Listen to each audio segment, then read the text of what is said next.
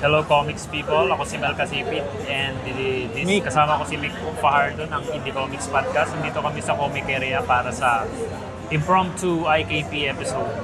Yes! Ayan. So Mick, anong masasabi mo ngayon dito sa pagbabalik ng Komikon?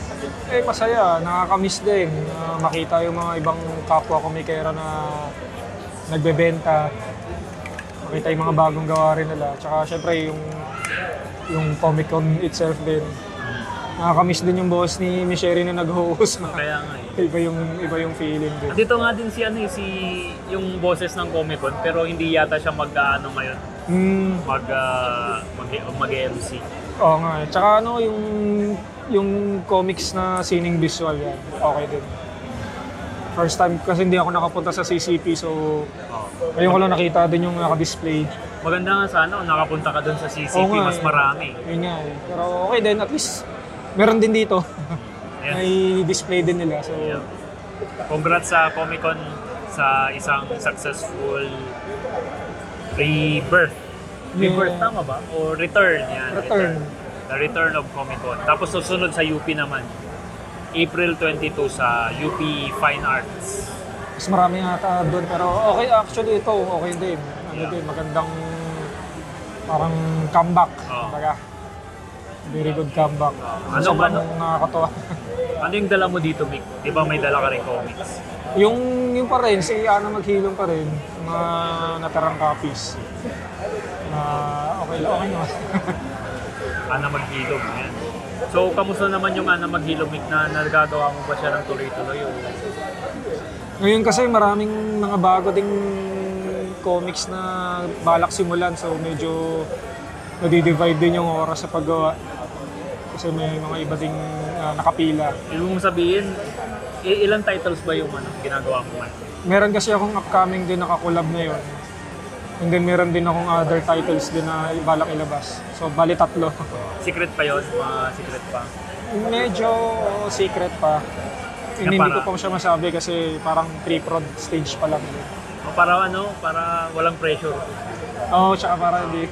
Mahirap na pag in-announce mo kagad tapos hindi na lumabas no? Yun nga, ilang beses na nangyari sa akin na naka-announce ako ng maglalabas pero hindi rin natutuloy kagad. So, ganon din ako mas gusto ko yung malapit nang matapos sa ako ina-announce. Kasi sigurado na malapit nang matapos. Ganun yun na basically nangyari kay Ana Maghilom tsaka ako na lang in-announce doon na ilalabas ko sa prank nung tapos na din halos.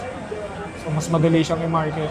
Yeah. So yung bago kong ilalabas pero na rin siya parang old din lang din na ni ko. Parang hindi naman revive, parang medyo tawag doon. Restructure ko lang. Pag-usapan natin yung Ana Maghilom, Mick, since yun naman yung pinakabago mong nagawa na marami ng pages eh. So, bakit Ana Maghilom? Ano yung meron kay Ana Maghilom? Ba't mo siya ginawa? Si Ana Maghilom kasi from the name itself, originally kasi siya, ang bala ko siya sa kanya is albularyo na nurse. So parang gusto ko sanang i-combine yung elements ng science element with mystical stuff. And then eventually medyo nabago yung direction niya, pero niretain ko pa din siya para to capture lang yung more mythological aspect nung concept. Di ka ba nahirapang mag-transition sa digital? Kasi di ba, trad ka noon, tapos biglang Ana Maghilom, digital. Sa una, medyo nag-adjust. Kasi syempre, kumbaga parang hinahanap ko pa rin yung feel nung trad eh. So parang kinapa ko pa siya, parang naghanap pa ako talaga nung hindi naman perfect brush, pero parang yung brush na mag-emulate nung trad feels din. Hanggang sa nasanay na rin eventually. And yun, medyo nag-translate din naman dun sa current style ko. Medyo at least kahit pa paano, medyo parang improve ko din. Mas bumilis na ba yung process mo ngayon sa digital? Medyo, siguro. Ano yung namimiss mo sa trad na hindi mo nagagawa sa digital? O wala? Namimiss ko sa trad. Yung kasi sa trad, ano ba? Wala lang, yung may certain style din kasi pag trad parang iba rin yung itsura pag kinompare mo siya sa digital. So parang medyo namimiss ko yung parang rawness nun. Oh. Kasi ba masyado, pwede mong perfectin sa digital eh. Yun nga, kaya nga actually, ang inaano ko nga as much as possible. Mukhang trad pa rin. Mukhang trad pa rin siya. So, pag naggagawa din ako sa digital, raw talaga din siya. Kung may mga konting imperfection, hindi ko talaga siya pina-perfect. Kasi parang, kunwari may konting lagpas. Okay lang. Parang inaayahan ko lang kasi parang trad talaga din yung feel. Tapos parang yung stroke niya, hindi ko siya yung parang perfect alignment. Parang may ganong-ganong, yung mga dot din. Ano yung namimiss mo naman, ano naman yung namimiss mo sa digital na kapag nagtatrad kaya, yung bago mong na-discover ngayon na sa digital, ngayong nagdi-digital ka na kaysa compared sa trad? Sa digital kasi maganda gusto ko yung... Siyempre, nandun na tayo sa mas mabilis, hindi na mag-i-scan. Ano siguro yung kasi doon ko na-discover yung style ko sa pagkukulay. Parang maganda na yung pag-adjust ng palette. Yung madali lang eh. So doon ko nahanap yung style ko sa pagkukulay nung nag-digital na ako. So parang yun yung naging signature ko na rin, I guess. Yun siguro yung magandang discovery na nakita ko. And meron din siyang parang yung diba sa Procreate ngayon, parang mas nasa-sort mo na siya. Oo. Pwede mo siyang i-sort na, kunwari yung gawa mo dito kaya na Maghilom. Parang naka-group na siya doon. Parang gusto ko yung ganong organizing feature ni Procreate din. Oo. So Procreate yung gamit mo o may iba ka pa bang ginagamit? Dati nag-Clip Studio ko pero nag-shift na rin kasi ako sa iPad. So although medyo may bago din kasi si Clip Studio na medyo maganda. So. Kaso na si Clip Studio, parang yung PC niya magta-transition na din sa subscription kaya... Oo nga Sa bagay, I guess may kanya-kanya namang advantages din per pero siguro depende lang talaga sa kung saan ka mas komportable. Ngayon sa Procreate, may konting pang adjustment pero nakukuha ko na rin naman na yung niya, medyo nagigets ko na yung features din. So, sinilip ko lang kung nagre-record. Andito siya pala. Hindi ko nakikita yung number kanina Ayun, nabibilik naman. Oo. Ayun. Anong plano mo sa pagko-comics? Tuloy-tuloy pa rin o nahihirapan kang magtuloy-tuloy sa pagko-comics? Ano lang naman din ako kasi kung kailan lang maging available, hindi naman masyadong pressure na kailangan laging lalabas. Kasi ganun yung mindset ko rin dati, di ba? Pag yung medyo active talaga. Oo. Pero nung nag-pandemic kasi parang natuto na rin ako medyo mag-control din. As much as possible, wag masyado magmamadali sa progress. So siguro yun din, parang yun na rin yung naging maturity ko as an artist din. Yung discipline din ng parang take it slow lang. Parang perfect lang, lang din yung craft mo ng maayos. Wag i-push din kagad na ilabas na hindi pa maayos. Ngayong ka na, Mick, pamilyadong tao, masasabi mo bang mas mahirap mag-comics ngayong may family na o pareho lang?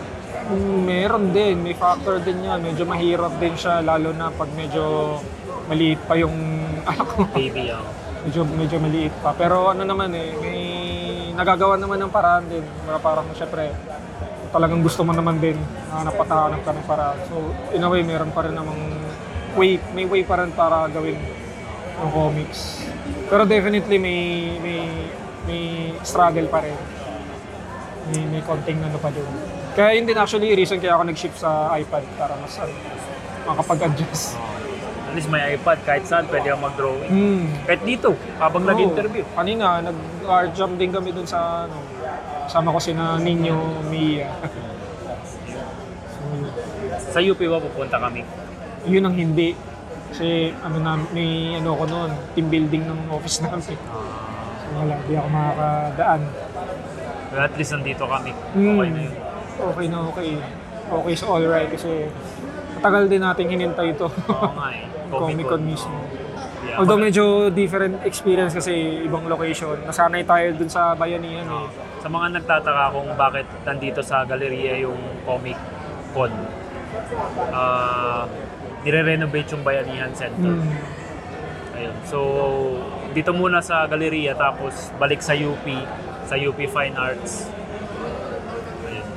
Importante meron. Importante meron. Importante bumalik. Yun naman ang hinihintay din. Kaya nga maganda na magkaroon ng ganito yung, kaya support natin yung Komikon kasi all comics event siya. Maganda rin yung Comiket kasi maraming tao, pero hindi talaga siya masyadong comic centered. Kahit na may mga nagko-comics doon, mas marami nalulunod yung mga creators ng comics doon. Although appreciated naman lahat ng events. Komikon, Komiket, iba pang MIBF, Toycon, Toycon, mga iba pang upcoming events, nilolook forward palagi syempre ng mga creators din.